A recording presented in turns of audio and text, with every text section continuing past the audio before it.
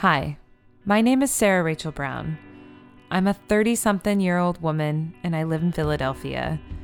I'm a contemporary jeweler. And like many others, I am an artist trying to make a living.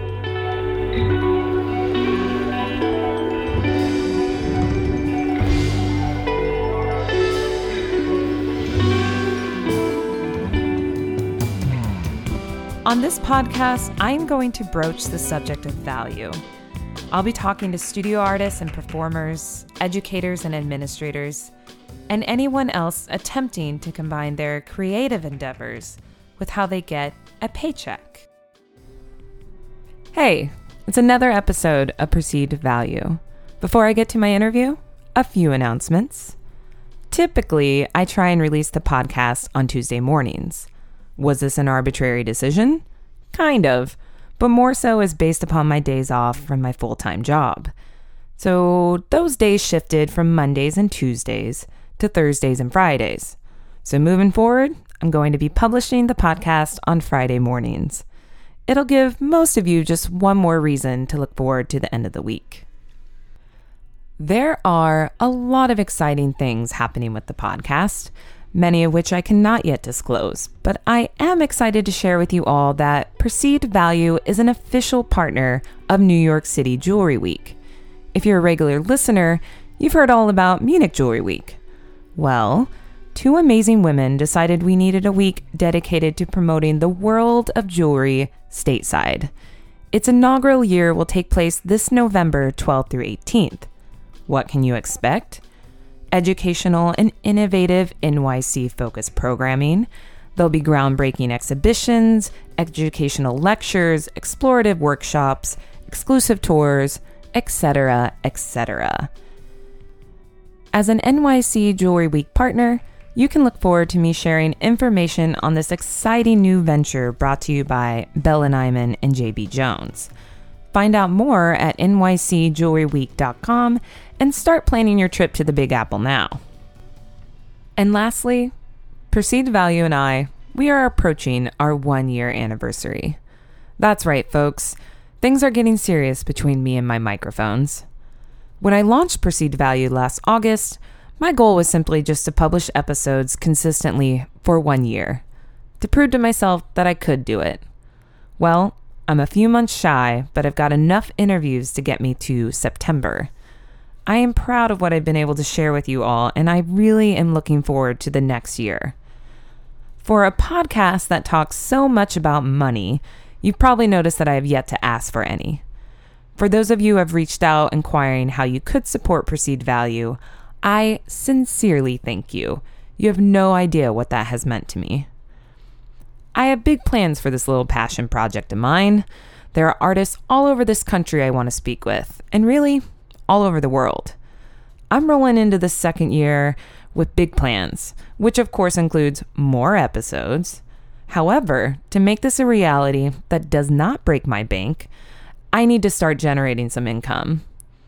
Last week, I launched a Patreon, derived from the word patron, which is someone who gives financial support to a project or person, or podcast.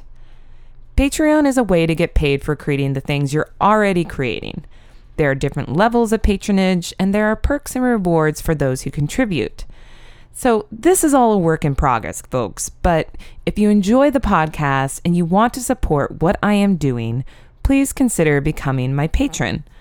I'll be rolling out some killer rewards in the coming months, and I have already published a bonus episode for the handful of patrons I've already gained. You don't want to miss out. Visit perceivedvaluepodcast.com and click on my support page to find out how you can contribute. And if you're not in a position financially to contribute, which I completely understand, you can always rate and review me on iTunes. It'll make me look real good to potential sponsors. Rating and reviewing is free, y'all. Just takes your valuable time. All right, announcements over. Let's get to the good stuff. This is my second installment of interviews recorded with staff members of the Baltimore Jewelry Center, located in Baltimore, Maryland. If you have not yet listened to my previous episode featuring the director of the BJC, I suggest giving that a listen first. It will give you the context for my interview with today's artists, and we really dig into what the Baltimore Jewelry Center is and how it came to be. Today's guest is a contemporary jeweler who I first met while living at the Penland School of Crafts. Outside of her active studio practice, April Wood is the exhibition director, studio manager, and instructor at the Baltimore Jewelry Center. She is a busy woman who still finds time to be very involved with other aspects of the contemporary jewelry community. And like myself, she finds time to see the occasional punk show and, sleep and shower on a regular basis. Her love and passion for the Baltimore Jewelry Center are very apparent in the work she does, and I am real excited to give you insight into this artist's career. Please welcome my friend and guest, April Wood. I know. Truth be told, I couldn't afford to replace this shit now if I broke it. So yeah. So we are on kids' gloves. Hey, April. Hi, Sarah. Taco time was good. It was wonderful. I like that little place. I am really excited that it's like I live in a place where I can just walk, have a happy hour with my friends, and stumble home afterwards. We were walking very, very straight lines. Yeah, no, totally. Best part about, okay, so everybody listening, I'm in my living room with April Wood. She is a sweetheart and drove down up. Sorry. God, I always north. do that. I'm like, she drove down to Philadelphia from Baltimore, to do an interview because last weekend, God, it wasn't even last weekend. It was a few weekends ago. 2 weeks. Wow. Yeah. The time flies. JV Collective had an opening and I did an interview with Shane, the director of Baltimore, and I was going to do an interview with April. And we're old friends at this point, so I stayed the night with you, and we're going to wake up and have breakfast and then do the interview, and it just didn't happen. We woke up, we had breakfast, but we had coffee in bed at your place. It's just like one of those things where it's like you're just enjoying the time. Yeah. And breakfast just took too long. Yeah, breakfast is a shit show because we were like, oh, let's grab a quick breakfast Saturday morning. Yeah. Yeah, it's never going to happen. Yep. But, sometimes it's quality over timing just happens. And it's like, all right, let's just wait. Yeah. So I'm here. Yeah, and I kind of like it because I don't think of you as a soft-spoken person, but I do think of you as a type of intimate person, where my interactions with you have always been much better in smaller capacities or one-on-one. Okay. I'll take it. Yeah. Yeah, no, like in big good. groups, like I feel like, there's always a lot going on, but you're the type of person that when I get you one-on-one, I like cherish that time because I feel like you're just like much easier to talk to, or I don't know. No, like, I do. I mean, that makes sense. I do like that, that kind of one-on-one communication and just, like digging in with somebody and having good, good conversations with friends. Like, yeah. But I would never call you shy. It's a different type of thing because I don't think you're shy. Like you're obviously not shy. You do a lot and you speak in public and all these things. Like you're not a shy person. It's just a different thing. I think we all have different levels of that. Oh, yeah. And I'm just obnoxiously loud all the time. So. Every once in a while, like if I'm really tired, somebody be like, are you okay? You're not talking constantly. Like, oh, I'm fine. I'm just sleepy. Who are you, Sarah Rachel Brown? What's going on? You're not talking all the time. Yeah, well, I'm so happy you came down here. Unfortunately for April, she calls me and she's like, hey, I'm downstairs, but I've been battling with these guys. I'm on a apartment on the second floor. Below me was an empty restaurant space that is now being filled. And they just decided to jackhammer for hours Saturday morning, starting at 7 a.m. And unbeknownst to me, pulling up all the concrete around my front door. And so April shows up and it's all barricaded off. They just poured all fresh concrete. And even when I came home today, I was like, oh, cool. How the hell am I supposed to get to my front door? And the guy's like, oh, sorry. And I was like, you're going to be sorry. I'm about to freak out. So you have to walk. We walked the plank. You have to walk the plank to get into my apartment. And I'm hoping after this interview, the concrete's still soft enough so I can leave them a sweet little message about how much I've appreciated this process. Man, jackhammers. Yep. When was the last time you heard a jackhammer? I think there have been some in my neighbor. Actually, my landlord. Yeah, and I live in an odd little nook in Baltimore that's like right in the middle of the city, but is a very isolated, like freestanding houses with big yards and stuff. You know, and they're just. We sometimes call it Little West Virginia. It's beautiful. And they're your just house like, is so old too. Yeah. And they're just odd. They're odd spots.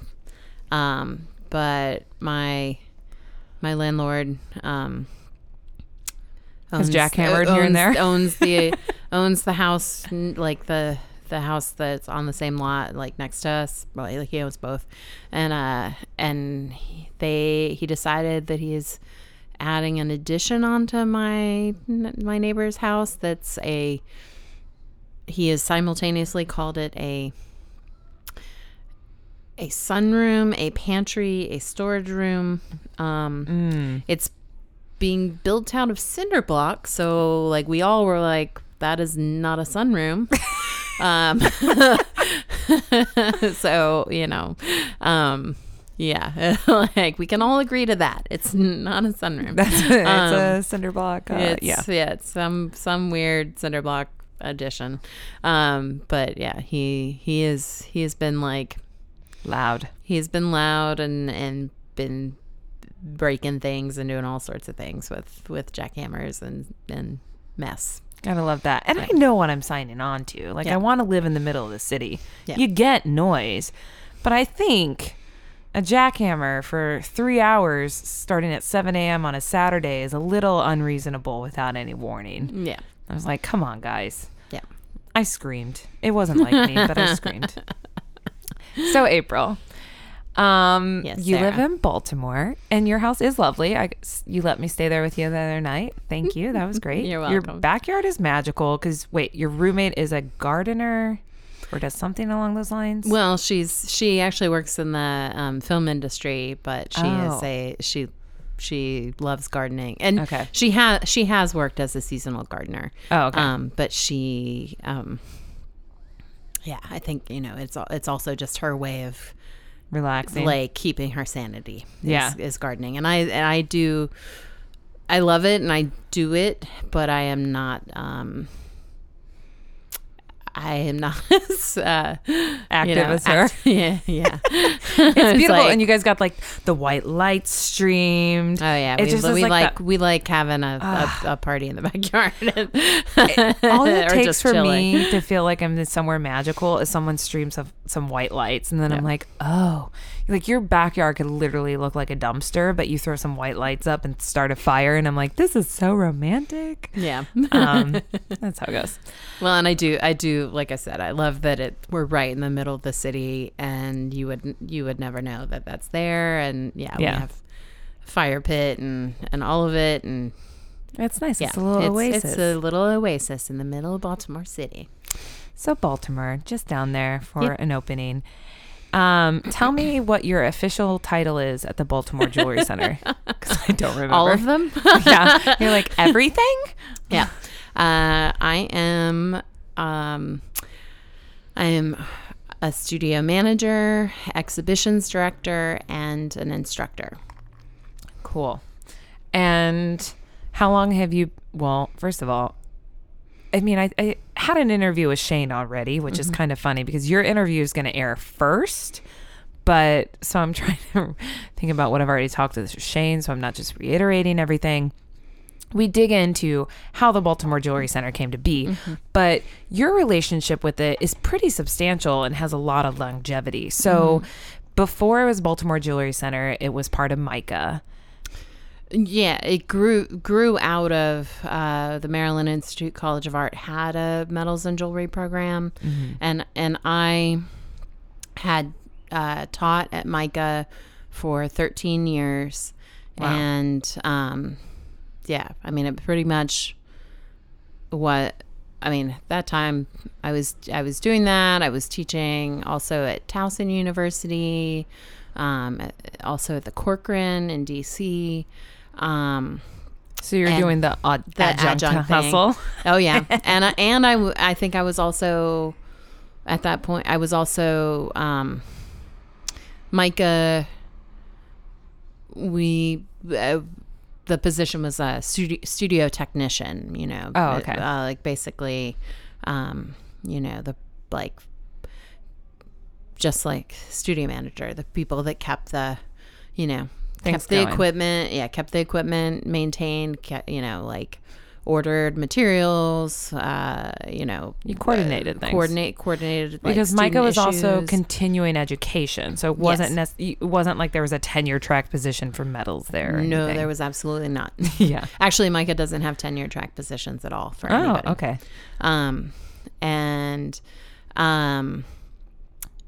Yeah, so I had taught there for 13 years. I was teaching other places. I was the studio technician, and they made the announcement that they were closing the program. And myself and 3 other core faculty members initially, you know, started meeting and basically being like, what are we gonna do? Yeah. And because I'm assuming like there's not a lot of opportunities to teach metals in Baltimore. No. Yeah. Yeah. So so you had to figure something out.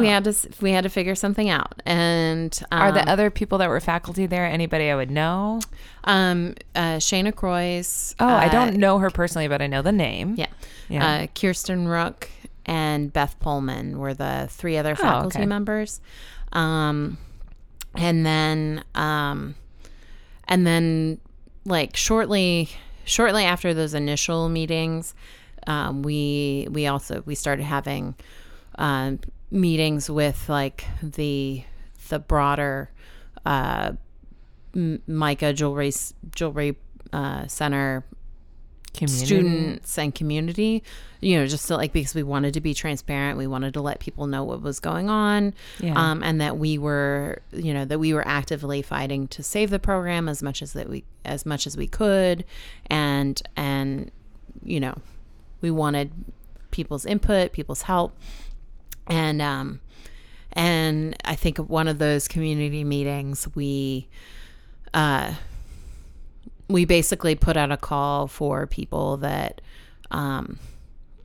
you know, like people that had skills that they thought would be helpful to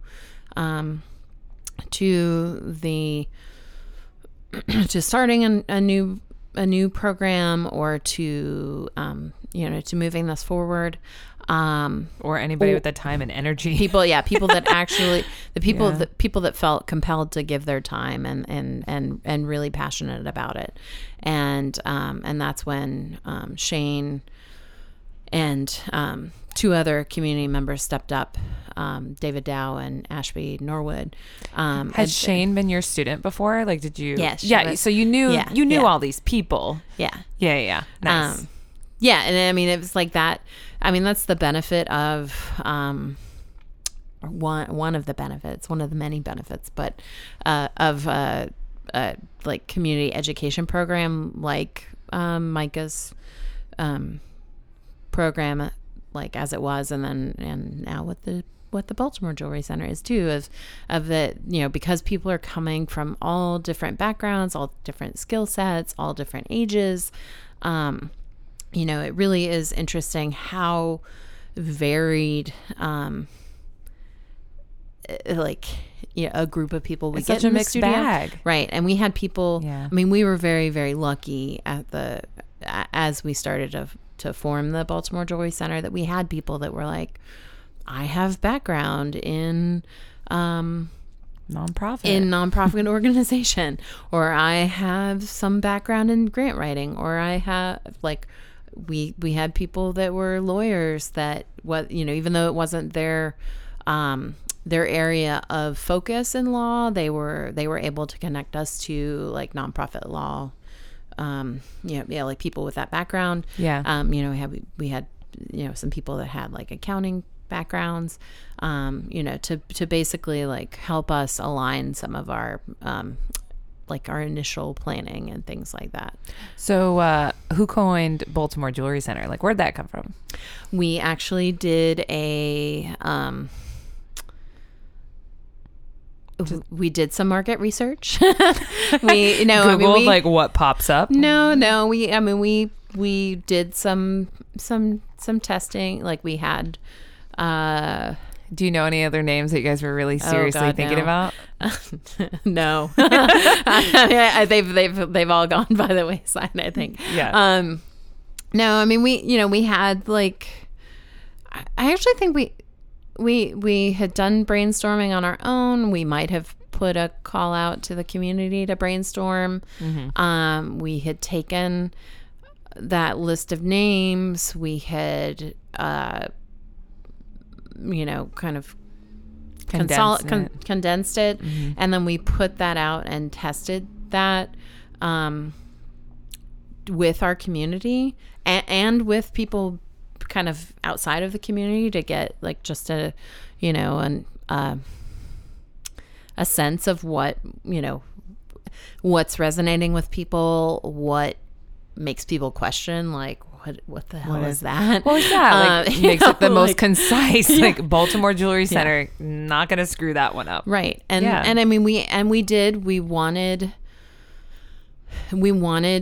I mean that was something where we wanted to have pride in the fact that we're in Baltimore and that our location is something that we care about, and like giving back to the city is something that we care about. And so, that was something that, and we did have some names that didn't have Baltimore in the title, or we were like, well, it's, we don't want to make people feel like we're not being inclusive by just saying Baltimore.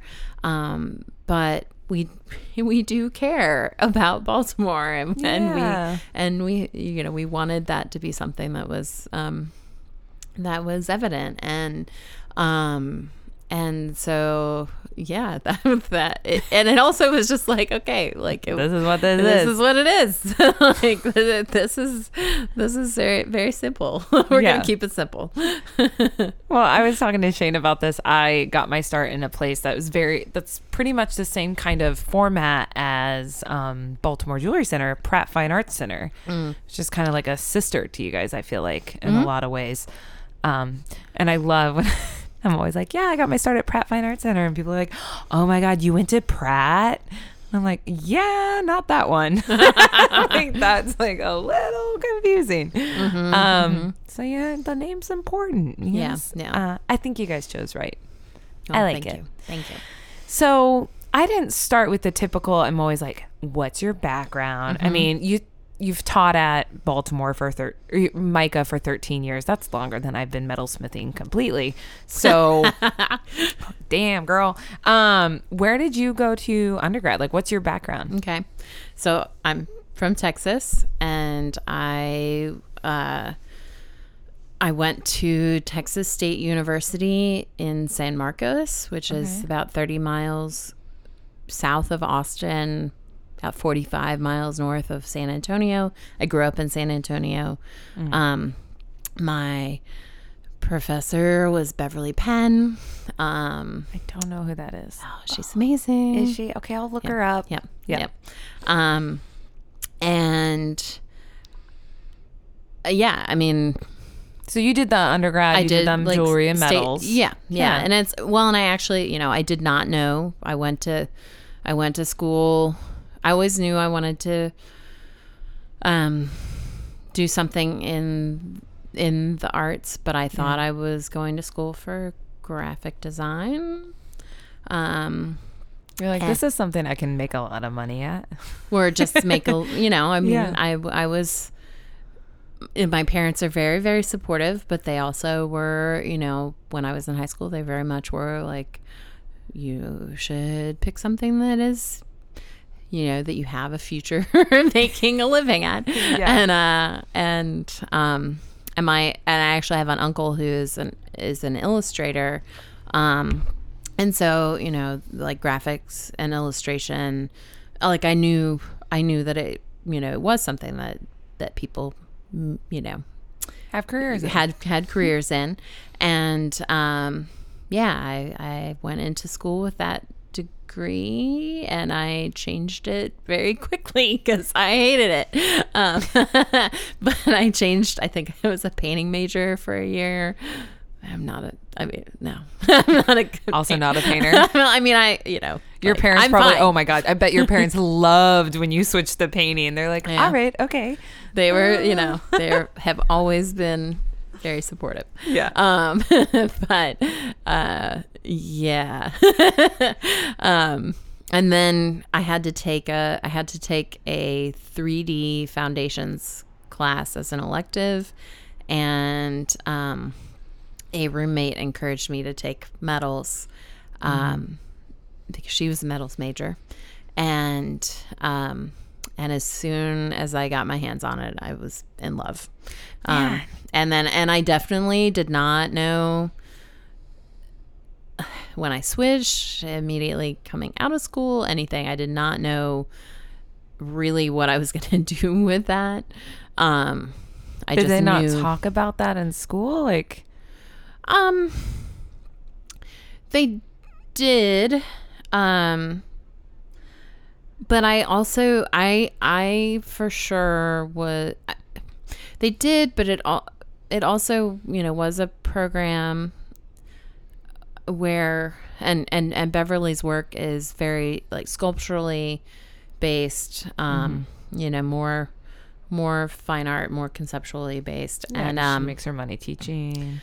Yeah. And I'm, well, and now she's like a very successful, or very well-known artist and I didn't mean it like that, but I mean no. When you make work like that, you typically have another way that you're actually making an income. Sure. Yeah. But I do think she's, especially now that I look back at her career, I think, she's got commissions, like public art and things that she's doing that her artwork is like supporting her, Yeah. But yes, I, as an undergrad, I did not understand like how she was making the work that she was making and making a living at. But yeah. I definitely was much more attracted to making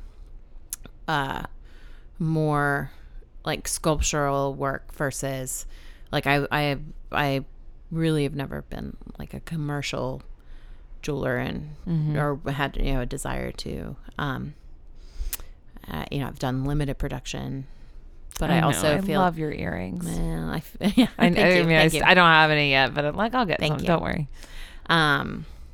But yes, I personally enjoy being able to do that and be more just be more open in the way that I'm making work and not worry about the like having to sell my work. And so I definitely have like found the way to hustle to do that over the years. But yeah,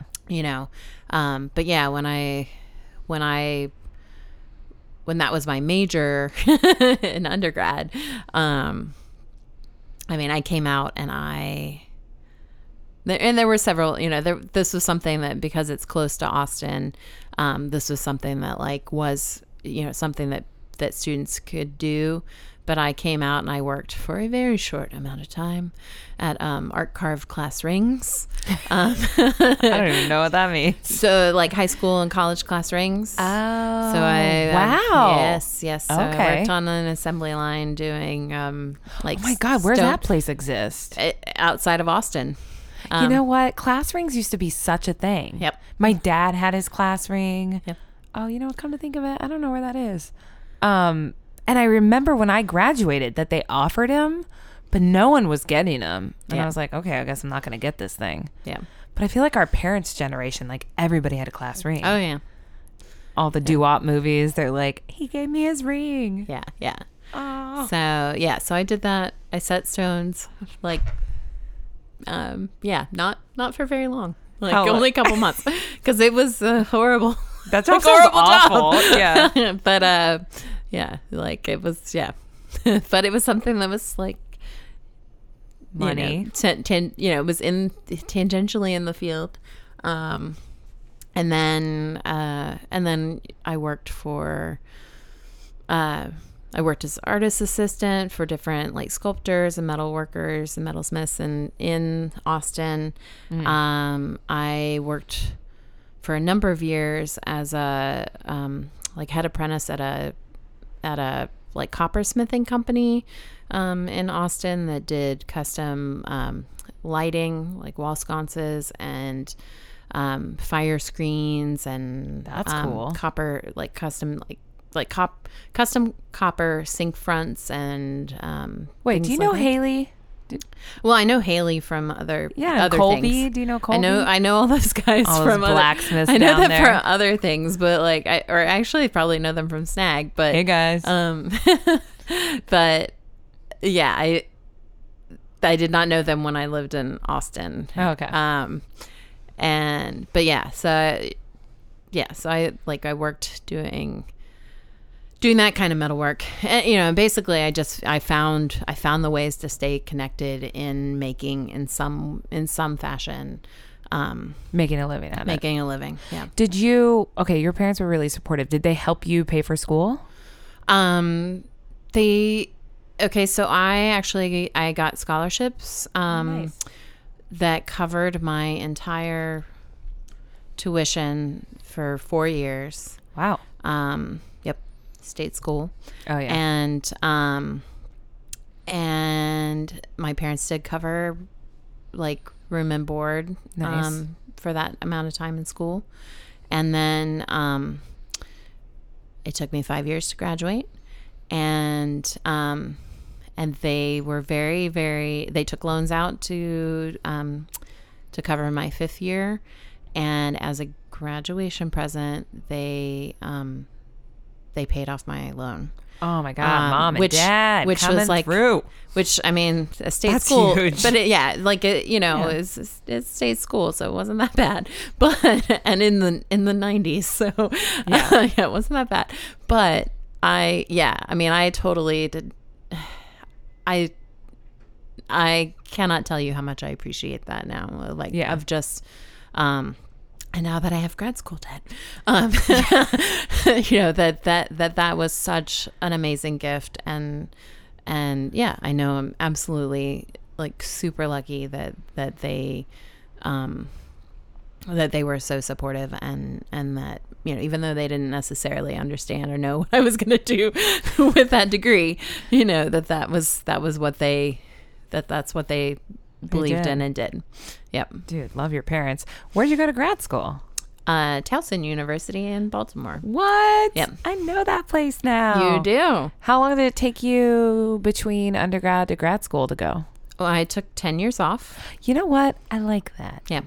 And did a lot of different things. I did a lot of different things. Did you spend all that time in Austin, or did you move around? Yeah, no, I lived, I guess, a couple years in Austin, and then I ended up moving to Baltimore, not for school or a job or anything. And I actually started working at MICA, or started teaching at MICA and at Towson, before I went to grad school. And Oh. yep. And I was working another completely random job that was giving me health benefits and stuff. Yeah. I was doing faux finishing, decorative painting. So Wait, were you shabby chiking furniture? You have to give me more. I mean, we did classier things than that. But you did It was it. walls. It was the walls. We were Oh, okay. we were shabby chiking walls. I'm not judging, even No, though no. what? No. Yeah. Yeah. So then you start teaching there. Did you decide to go to grad school because Towson was like, if you're adjunct or something, you get a discount? No. Oh. I sliding again. We're sitting on my floor and I have this rug. And April's like, dude, I sliding. keep just sliding on. The rug's moving and it's just funny. It's good. So I actually was, I was working my ass off. I was working full time doing the faux finishing stuff. Like I said, Yeah. just paying my bills and get my health insurance and all of that stuff. And I was teaching, I think a couple classes at Micah and like at least a class at Towson. Mm-hmm. And I was trying to make my work Good Lord. and Sounds like my life right now. yeah. And I was basically, I've always been a late night worker. I definitely, have just, it's like I want to make work. I want to always be doing something. So, I was doing that, and it finally just got to a point where I was like, if I'm going to be like, a couple things. I was like, if I'm actually going to move my work forward, Mm-hmm. and if I'm going to continue teaching, then I think grad school is something that I should do, because it's going to get me the best pay that I can, get me at that rate with my terminal degree. But it's also going to give me the time to focus on my work to actually like step it up to the next level. And so I like those reasonings. Yeah. Like, I think it's important to know why you're going to grad Yeah. school rather than say, oh, I this don't is know you what have I'm to do. doing next. Yeah. Yeah. And I absolutely, Yeah. when I came out of undergrad and people were talking about grad school, I was like, why would I do that? Like, I really, even though I was like super, I was always the person that was in the studio, like, working. working. I still was just like, I don't see the need. And so, yeah, at the point that I decided to go back, it was that like, oh no, I see the need. Like, I need this time to focus. I need, I really do need, that community, like feedback. I need like instruction. I need, all of these things. And, so I was like at the point where I was like starting to seek programs, and I actually got approached by Towson to stay, like to have a full assistantship. Oh, nice. So they reached out to you. Yeah. And so, it was a situation where I already had rapport with faculty there. I already, I lived in the area. I was in a long-term relationship, and I didn't want, I didn't want to like have to necessarily like peeve, him and, whatever. But And was there a part of you that's like, did you have any of your eyes set on anywhere else that you're like, but this could be really exciting if I went here? Because sometimes like I feel like I did the same thing the first time I went to college. Like, I had a full ride at a school in town where I went to high school, But I chose to go to the University of Iowa on the other side of the state because I was like, I wanted an adventure. Yeah. Honestly, I feel like I made the decision before I really got too deep into like what, you know. Oh yeah. Yeah. Cool. Like before I was like, go crazy. Big. Yeah. Yeah. Just because it was something that it made a lot of made sense to you. Yeah. But even with the full ride or the assistantship, I still had to take out loans because all I was doing was working. So, yeah. Oh, right. Like you couldn't have a job and go to grad school. Yeah. So you essentially take out loans to give yourself a living wage? Yeah. Oh, okay. Yeah. What'd you pay yourself a year, girl? Oh, God, no. I don't know. I didn't think about it that way. Yeah. Oh, that's funny. Yeah. So you still have student loans? I do. Yeah. How they doing? They're okay. I'm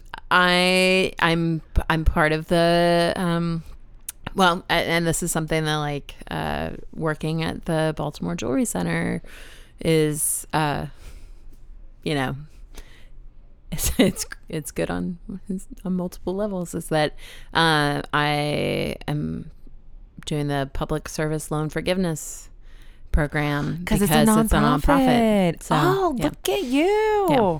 Wait a minute. Talk to me more about that because you're my first person I've met that's doing that. Well, hopefully it still exists. Because like that guy? Yeah. He who shall not be named on this podcast. Yeah. the Cheeto has his way. He's worse than Voldemort in my eyes. Yeah. Let's be real. Yeah. So, with the program, as long as you're making, I mean, it's you have to be doing income-based repayment, and you have to make 12 qualifying payments 12 qualifying payments a year for 10 years. And then that once you've done that, then it gives you the opportunity to apply to have the remaining loans forgiven, which that's weird. Yeah. Like you apply. Oh, so it's not just a given. It's not a given. I wonder why they would turn somebody down. Well, the first, if I'm remembering correctly, the first round of like from the start of the program. Yeah. The people that will be up, like will have reached those qualifications are coming up the now. first round. Yeah. Oh yeah. So, you know, because this all started with Obama. He was in office for like what, 8 years? Yeah. So then, okay, that makes sense. So, yeah. So, you know, I feel like we've done our part, or those folks have done their part. And so it's dependent on then what the next step. Yeah. So you applied to get into it. I'm sure there's all this paperwork you have to apply and prove that you just work have at to a prove that you're nonprofit. working. Yeah. And then you give them what your income is, and then you get that amount based upon your income. Yeah, it's just like the income based repayment program, which you can do without doing. Oh yeah, there was yeah. When I first moved to Seattle, I think I was paying like $12 a month. Yeah, because I was that broke. Yeah, which is kind of hilarious. I think my payments when I started the program, well, when I started just doing income based repayment, I think my payments were like $43 a month or something. Yeah, they're higher now, but they're still not that high. So I think I'm doing $150 a month or something. All right. Yeah. Still not that bad. It's less than a car payment. It's true. Yeah. It is a little terrifying to see that the total amount due is not, it's going down. Not going down, that or dependent on your interest. You're just barely taking a little bit off. And yeah, that's the thing. So it's like, I hope they do honor their the program. Yeah, you're one of those, I mean, I remember when the election happened, there was all these like, okay, what's going to go away? And National Endowment for the Arts and all these things. Like I was really scared. And that was the repayment plan, or what's the official name of the program called? Public Service Loan Forgiveness. Yeah, that was a big hot topic too. Like, oh, this is definitely going to get slashed. So fingers crossed that it keeps going for you. Thanks. So you had been somebody that through the Baltimore Jewelry Center, what it is today, like when I met you, it was at Penland while I was living there, and you were coming to teach, and I think we had a common friend or something, because the music world, the music communities are so small. April's like an old school punk. We had some friends in common, and they were just like, she's awesome. She loves jewelry and black metal and blah, blah, blah. You guys are going to love each other. So I remember like approaching you and be like, hey, we should be friends. You were teaching at Lower Metal Studio at Penland, and it was this week where we had this crazy torrential downpours. The studio kept flooding. I remember this night that we had planned to like have drinks and actually hang out. You're like, yeah, my studio is flooding. And I was like, well, I'll just hang out with you guys while you vacuum it. Yeah. No big deal. I think we renamed Lower Metals to SS Flood City. Oh my gosh. So good. But then you came back for the auction and you crashed in my room with me. And there was this night where we all stayed up drinking and talking, whatever. And you kind of dug into the fact that you're just like, oh my God, like I am starting a nonprofit with these people and I am deep in this thing. And I just remember thinking like, oh my God, like how do you even go about that? So it's cool to see you on the other side of it, right? Like you guys figured it out. It's cool to be on the other side. It's really fucking cool to be on the other side, I'm sure. And I dug into a lot of this with Shane, so I don't want to bore the listeners like repeating all of it. But for you, what has your part been through this? Like, how have you seen yourself as this? Because you were an educator, but you're not a lawyer. You haven't been a grant writer, but you were just somebody that really believed in this and have like kept it on track in some ways, I'm sure. So yeah, like how was that process? How you doing? It's good. It's good. Yeah. How many times did you want to scream and quit? Because I would have been like, oh my God. I think actually, like, so Bella and Eamon came to visit the studio the other day, and we were talking about just how I feel like there is something about, like, I can't even really remember some of the like the points where, I mean, we were really like hair on fire, like for like a year and a half longer. Just, you know, like so much work all the time. And figuring out as you go. And that's the thing out that I love about and just this, having is that to do you it. just went you just into had it. to do it. Yeah. And that's just like, we knew like nobody else was going to do it. We had to do it. So, you know, it was crazy hair on fire. And now it's still, you know, we're still like so busy because we have so many like programs and things, you know, we're constantly programming. And, you know, just running classes and running this studio day to day and like whatever. But we have like all these like great ideas that you know, like that we're really excited about all the time. And so I think that, you know, now when I'm like, well, how different was it before? I don't really remember. And you know, we were joking that it's like kind of like childbirth, I guess. Although, you know, the people that we were talking to, well, and that, you know, that like, I mean, I don't have kids, so I actually don't have that experience. But I would say that from people talking about it, that's you gotta forget to do it, or to do it again. So yeah. Did you like literally in the beginning Google how to start a nonprofit? Like, I didn't Google that. Like, how do you even start in the beginning? Like, I get overwhelmed even trying to do the programming for the podcast, right? Yeah. And it's like me reaching out to artists individually. Yeah.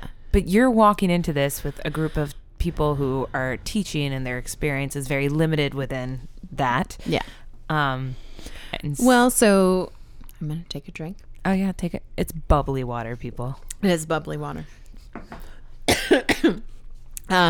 So I think initially it was talking to other organizations, like, how'd you do this? Yeah. We had lots of phone conversations and meetings and stuff with, like Brooklyn Metalworks, Smith Shop, Textile Art Center. I talked to like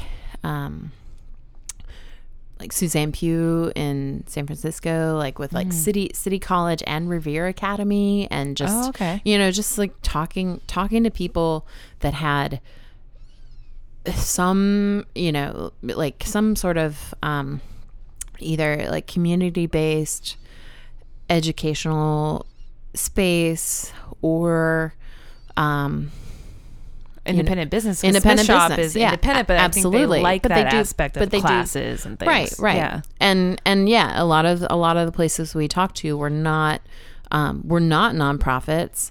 And that was something that having those conversations and really like weighing, well, what would be our reasoning for being a nonprofit versus being an independent LLC. And I guess I never even asked you if there was ever even a question. There was. Yeah. Wow. And yeah. So, and honestly, in some ways, the does it boil down to like tax breaks and government funding if you're a nonprofit? No. I mean, one of the deciding factors in some ways was that we were able to, as a nonprofit, because MICA was closing the program. Yeah. We were able to leverage them to donate all the equipment to us as a nonprofit so that they could get the tax see tax that break. Shane mentioned that Yeah. and that was the other thing where I was like, gosh, you guys took on this thing that is so overwhelming. She's like, yeah, but there was a lot of things along the way that fell in place. And she mentioned number one being MICA was like, we'll donate all this equipment, but she didn't mention the tax break and the leverage of it because you were a nonprofit. So if they had donated it to you and you weren't a nonprofit, they wouldn't have gotten as big as break or something, maybe. I don't know. We don't have to talk about taxes. They make my head hurt. But I could see where that might have came in. I don't think they would have donated it to us if we were an independent business. Oh, yeah. Okay, right there. Yeah, exactly. You answered my question. Yeah, they like, as an independent business, they wouldn't have gotten, it wouldn't have been a tax deductible donation for them. Exactly. Which it was. Nice. And we also just, we weren't in a position we didn't have like the financial backing to start a business. We actually like did not and have not ever taken out any loans for really? Yep. That's kind of magical. Yeah. Okay. Can I get down to this with you? Because I was very curious with Shane.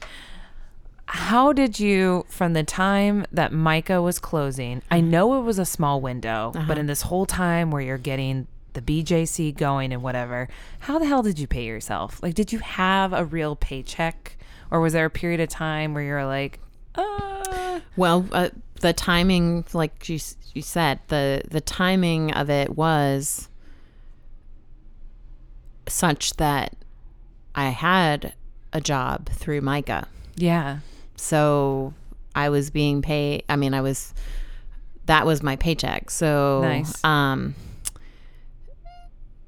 And so MICA, the program ended, like end of May 2014. The BJC started June of 2014. Yeah. And starting June 2014 was when we started like paying, like started being like actual employees of the Baltimore Jewelry Center. But up until that time, it was like I was an employee of Micah. And so we were, I was making my living through Micah. Well, and I don't think I was teaching at Towson. I wasn't teaching at Towson at that point, but I might have been teaching at the Corcoran still. But all the planning for the nonprofit would have been was extracurricular activity. Exactly. Yeah. Yeah. It was your studio practice for like it's true. however long. Yeah. And we very much like, this is something that is, it's just something that's been like, we are all so passionate about it and we care about it and we wanted to make it happen. We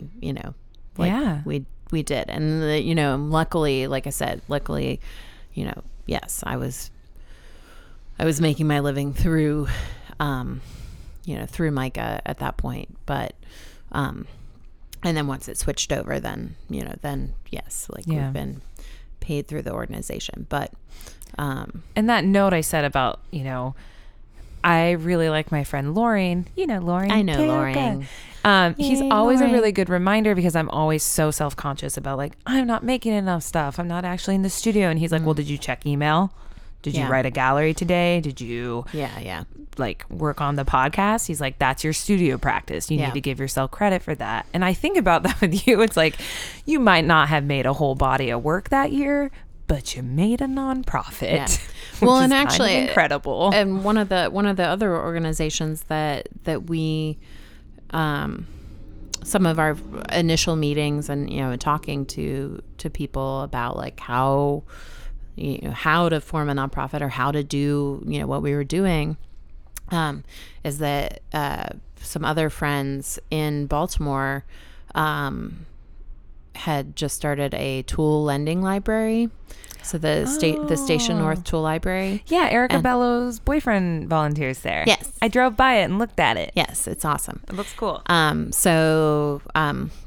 The co-founders, I was friends with both of them, but John Shea had worked at Towson, like as a studio technician for jewelry, sculpture, and the ceramics area, I believe. And so I had known him through Towson, and like when they started working on on forming the tool library, we started kind of meeting and talking. We were talking to them about like fiscal sponsorships and like the benefits of what is a fiscal sponsorship? Yearly. So if you don't have if you don't have nonprofit status, there are organizations that basically they have nonprofit status and they will umbrella you under their umbrella. Yeah. And so, so is the lending tool library under an umbrella of somebody else? They were, and actually they might still be. But so and I think their fiscal sponsor is a local Baltimore organization. Our initial fiscal sponsor was based in New York, and they are solely focused on like arts organizations. So they helped you out. They're like your mentor when you were first getting going. Well, initially, like they're not, and they're not meant to be a mentor. They give you the benefits of having nonprofit status without actually having nonprofit status. So like a lot of red tape to get it. I mean, they just typically don't like. When you apply for nonprofit status, it tends to take a long time, a fair amount of time. Yeah. Although ours went through really quickly. Yay. But yeah, so the fiscal sponsorship gives you, that people actually can get tax deductible, they get by giving donations. It's a tax deductible donation. It just, that donation goes through the fiscal sponsor instead of going through like our organization. So at the time, that's what we were doing. Oh, that's interesting. I never even knew that. Yep. They could do that.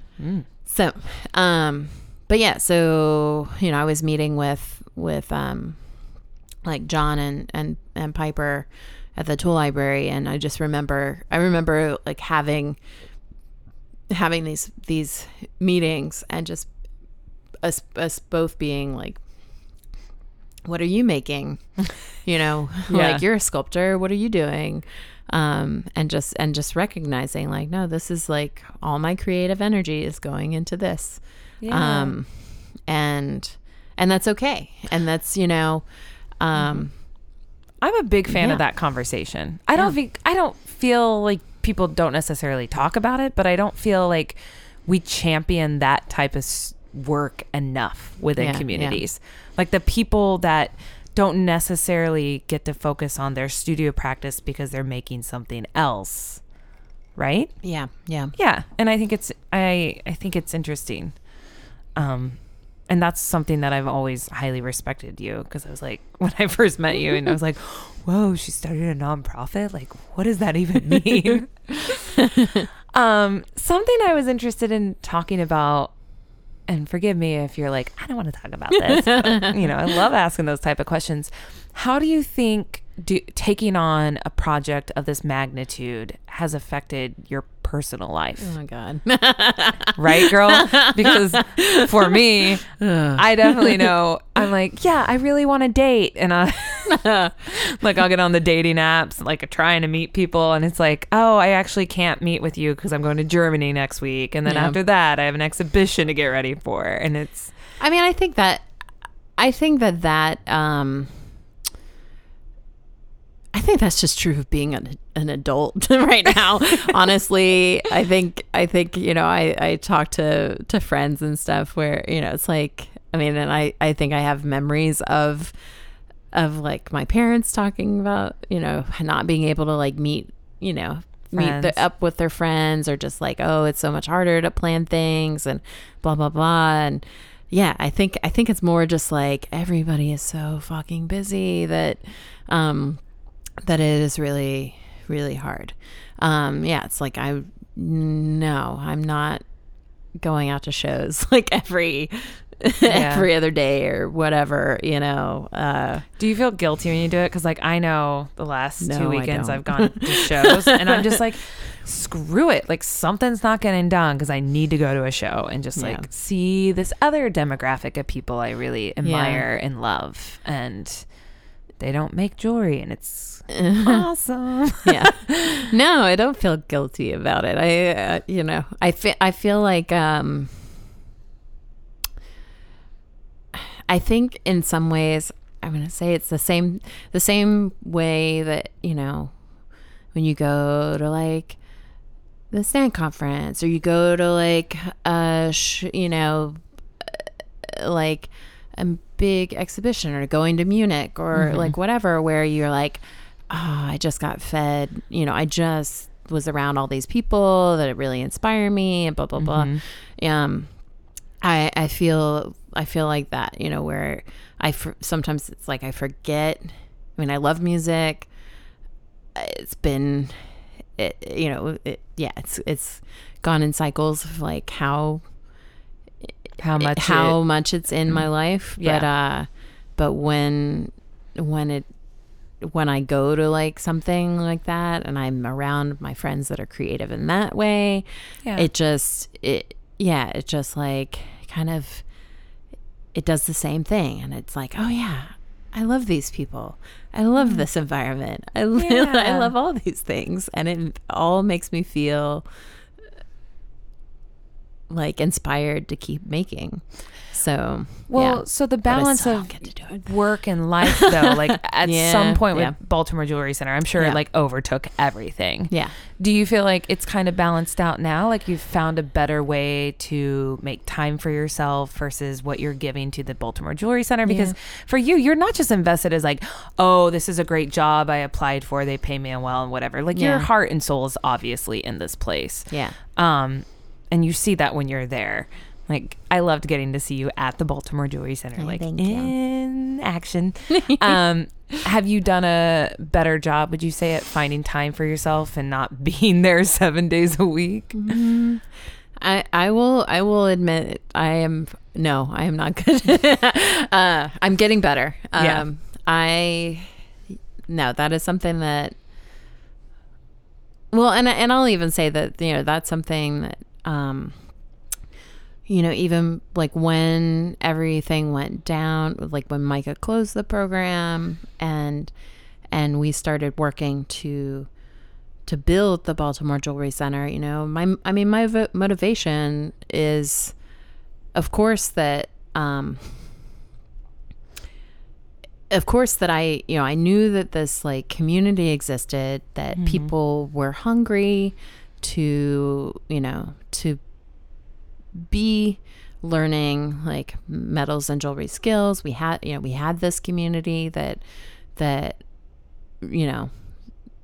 knew existed, but then also, I think that just there, more and more there are people that like want to learn those hand skills and like, and so, I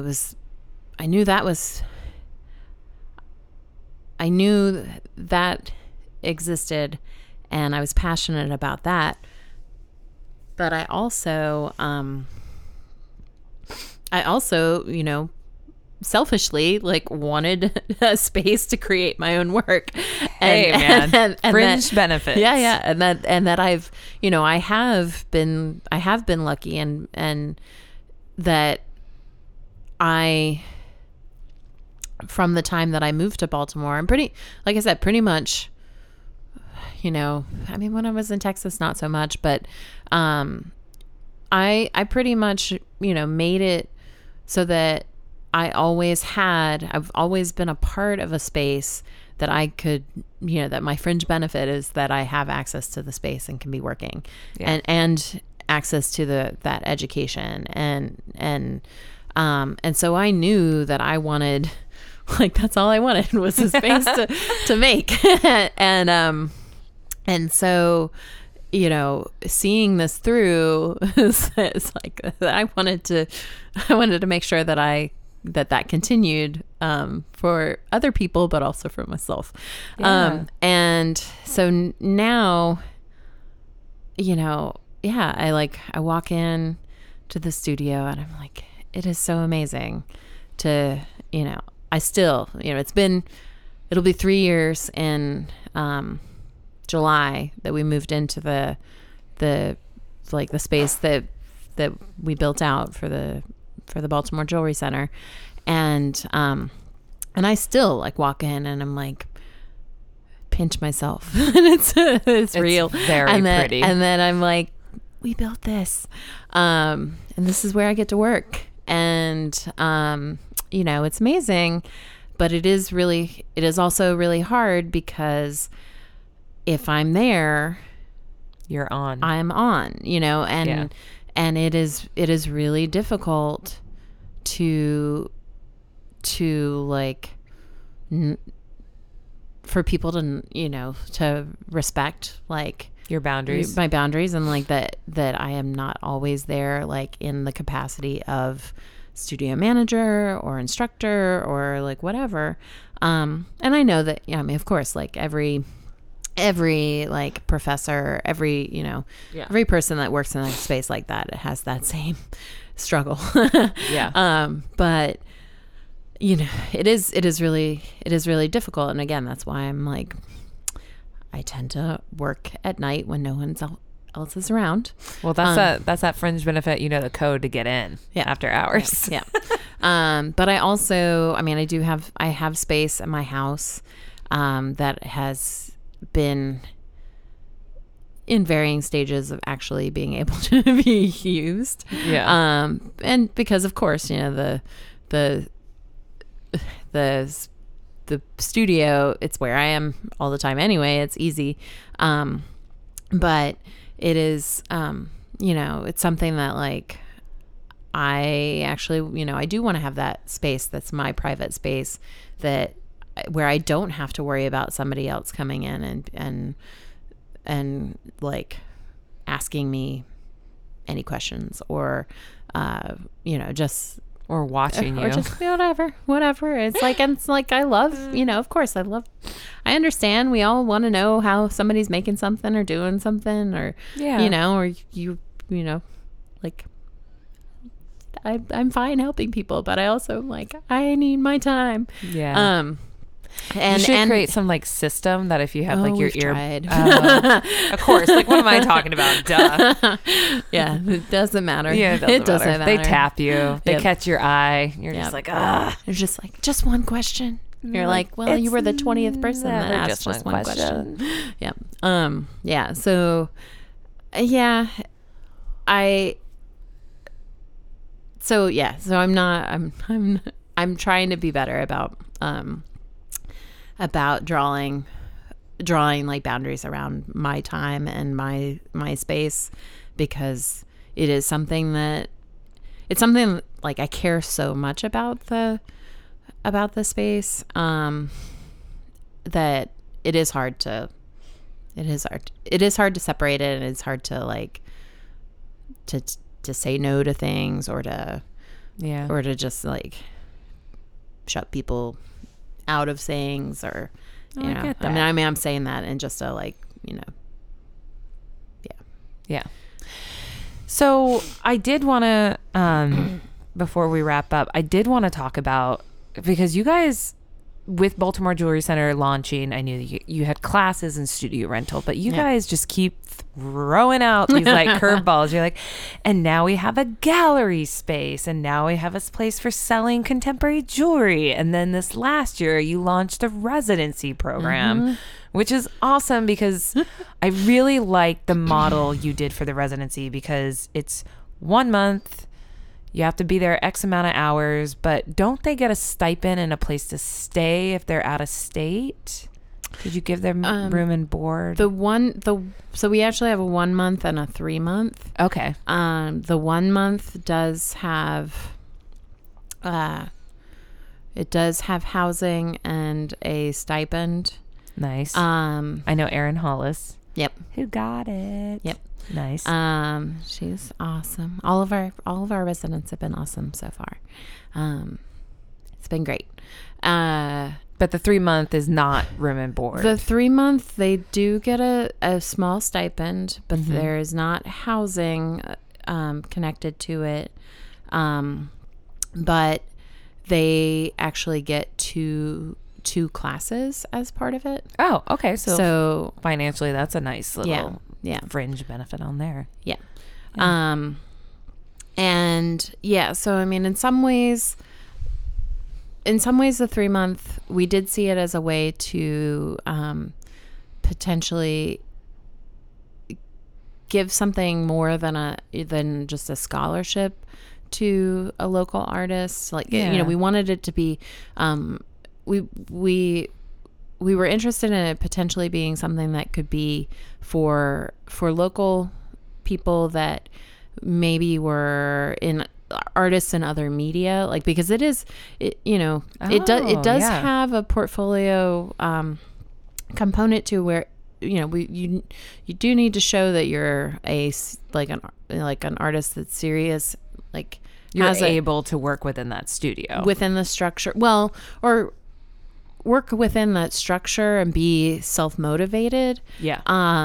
And so, I would say, like, being an artist in another media who's always wanted to take a jewelry class, but that was something that we saw as a benefit of the 3 month, but we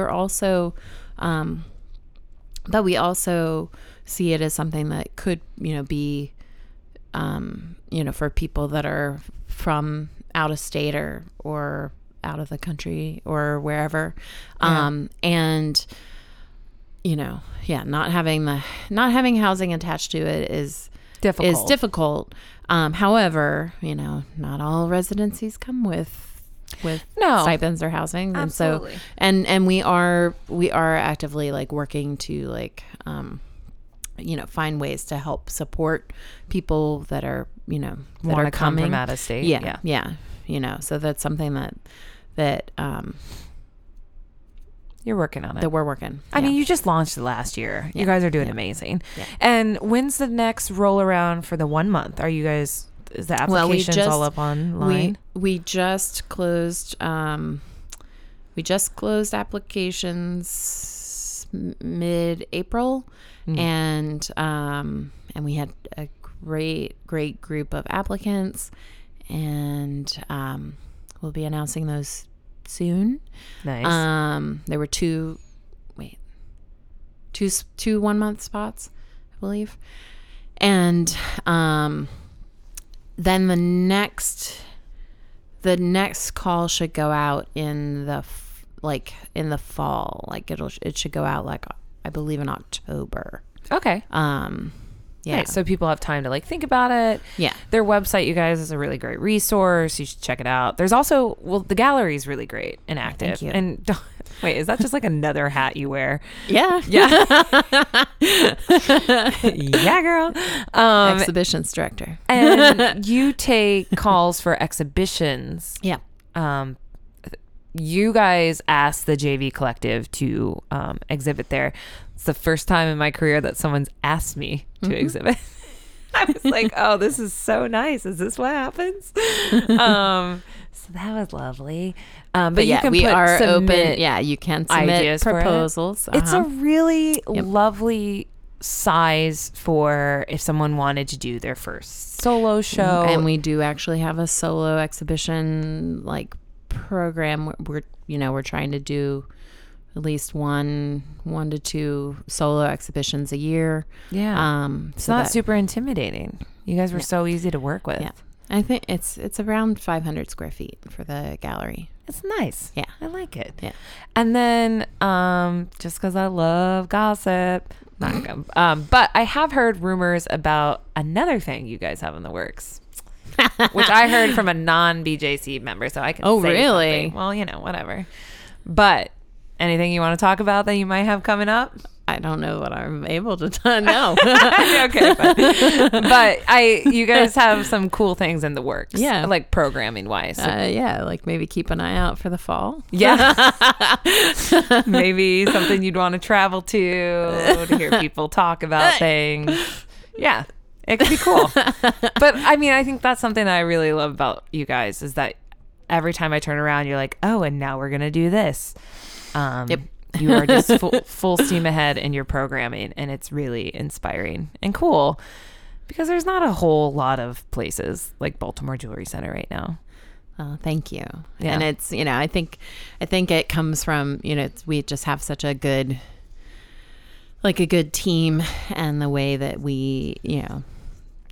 we're constantly talking and brainstorming, and like there's always something that's coming up, and then we're all like, oh, yeah, we could could do this this happen. Yeah.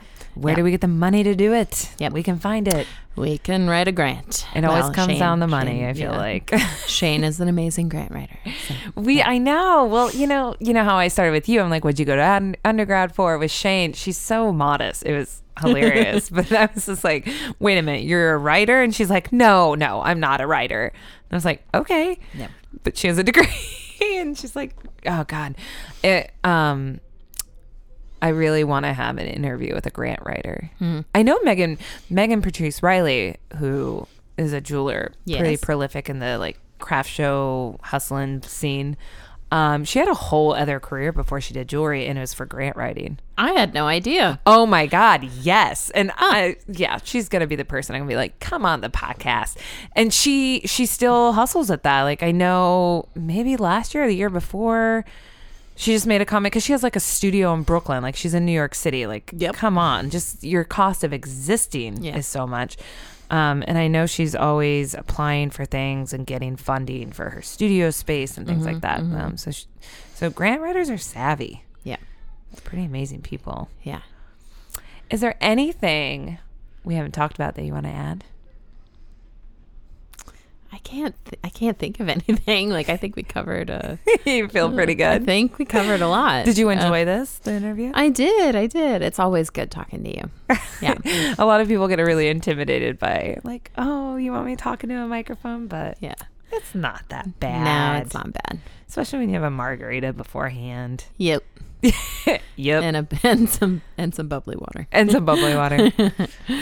And I'm sitting on the floor. And you're sitting on the floor. Walking the plank to get into my apartment. Oh my God, you guys. Yeah. Anyways. It's like, what should Sarah write in the concrete? Yeah, I know. I'm totally going to do something. I have to. Those people have made my life miserable this week. So I'm going to leave my mark. It's going to be amazing. Yeah. Well, thank you so much. You're welcome. The other weekend, the opening was really great. And It was a great turnout too. You know, it's like, that's something that we're constantly, you know, we're still figuring out, and every exhibition is different, and you know, it's like, what do people come out for? And yeah, I was really surprised. That was a great one. It was packed. It was great. Yep. Fun times. Yep. Well, thank you, April. You're welcome. It's been an absolute pleasure. Thanks for having me.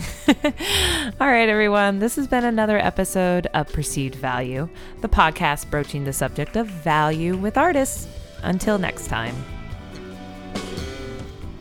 Perceived Value is a podcast recorded and produced by me, Sarah Rachel Brown.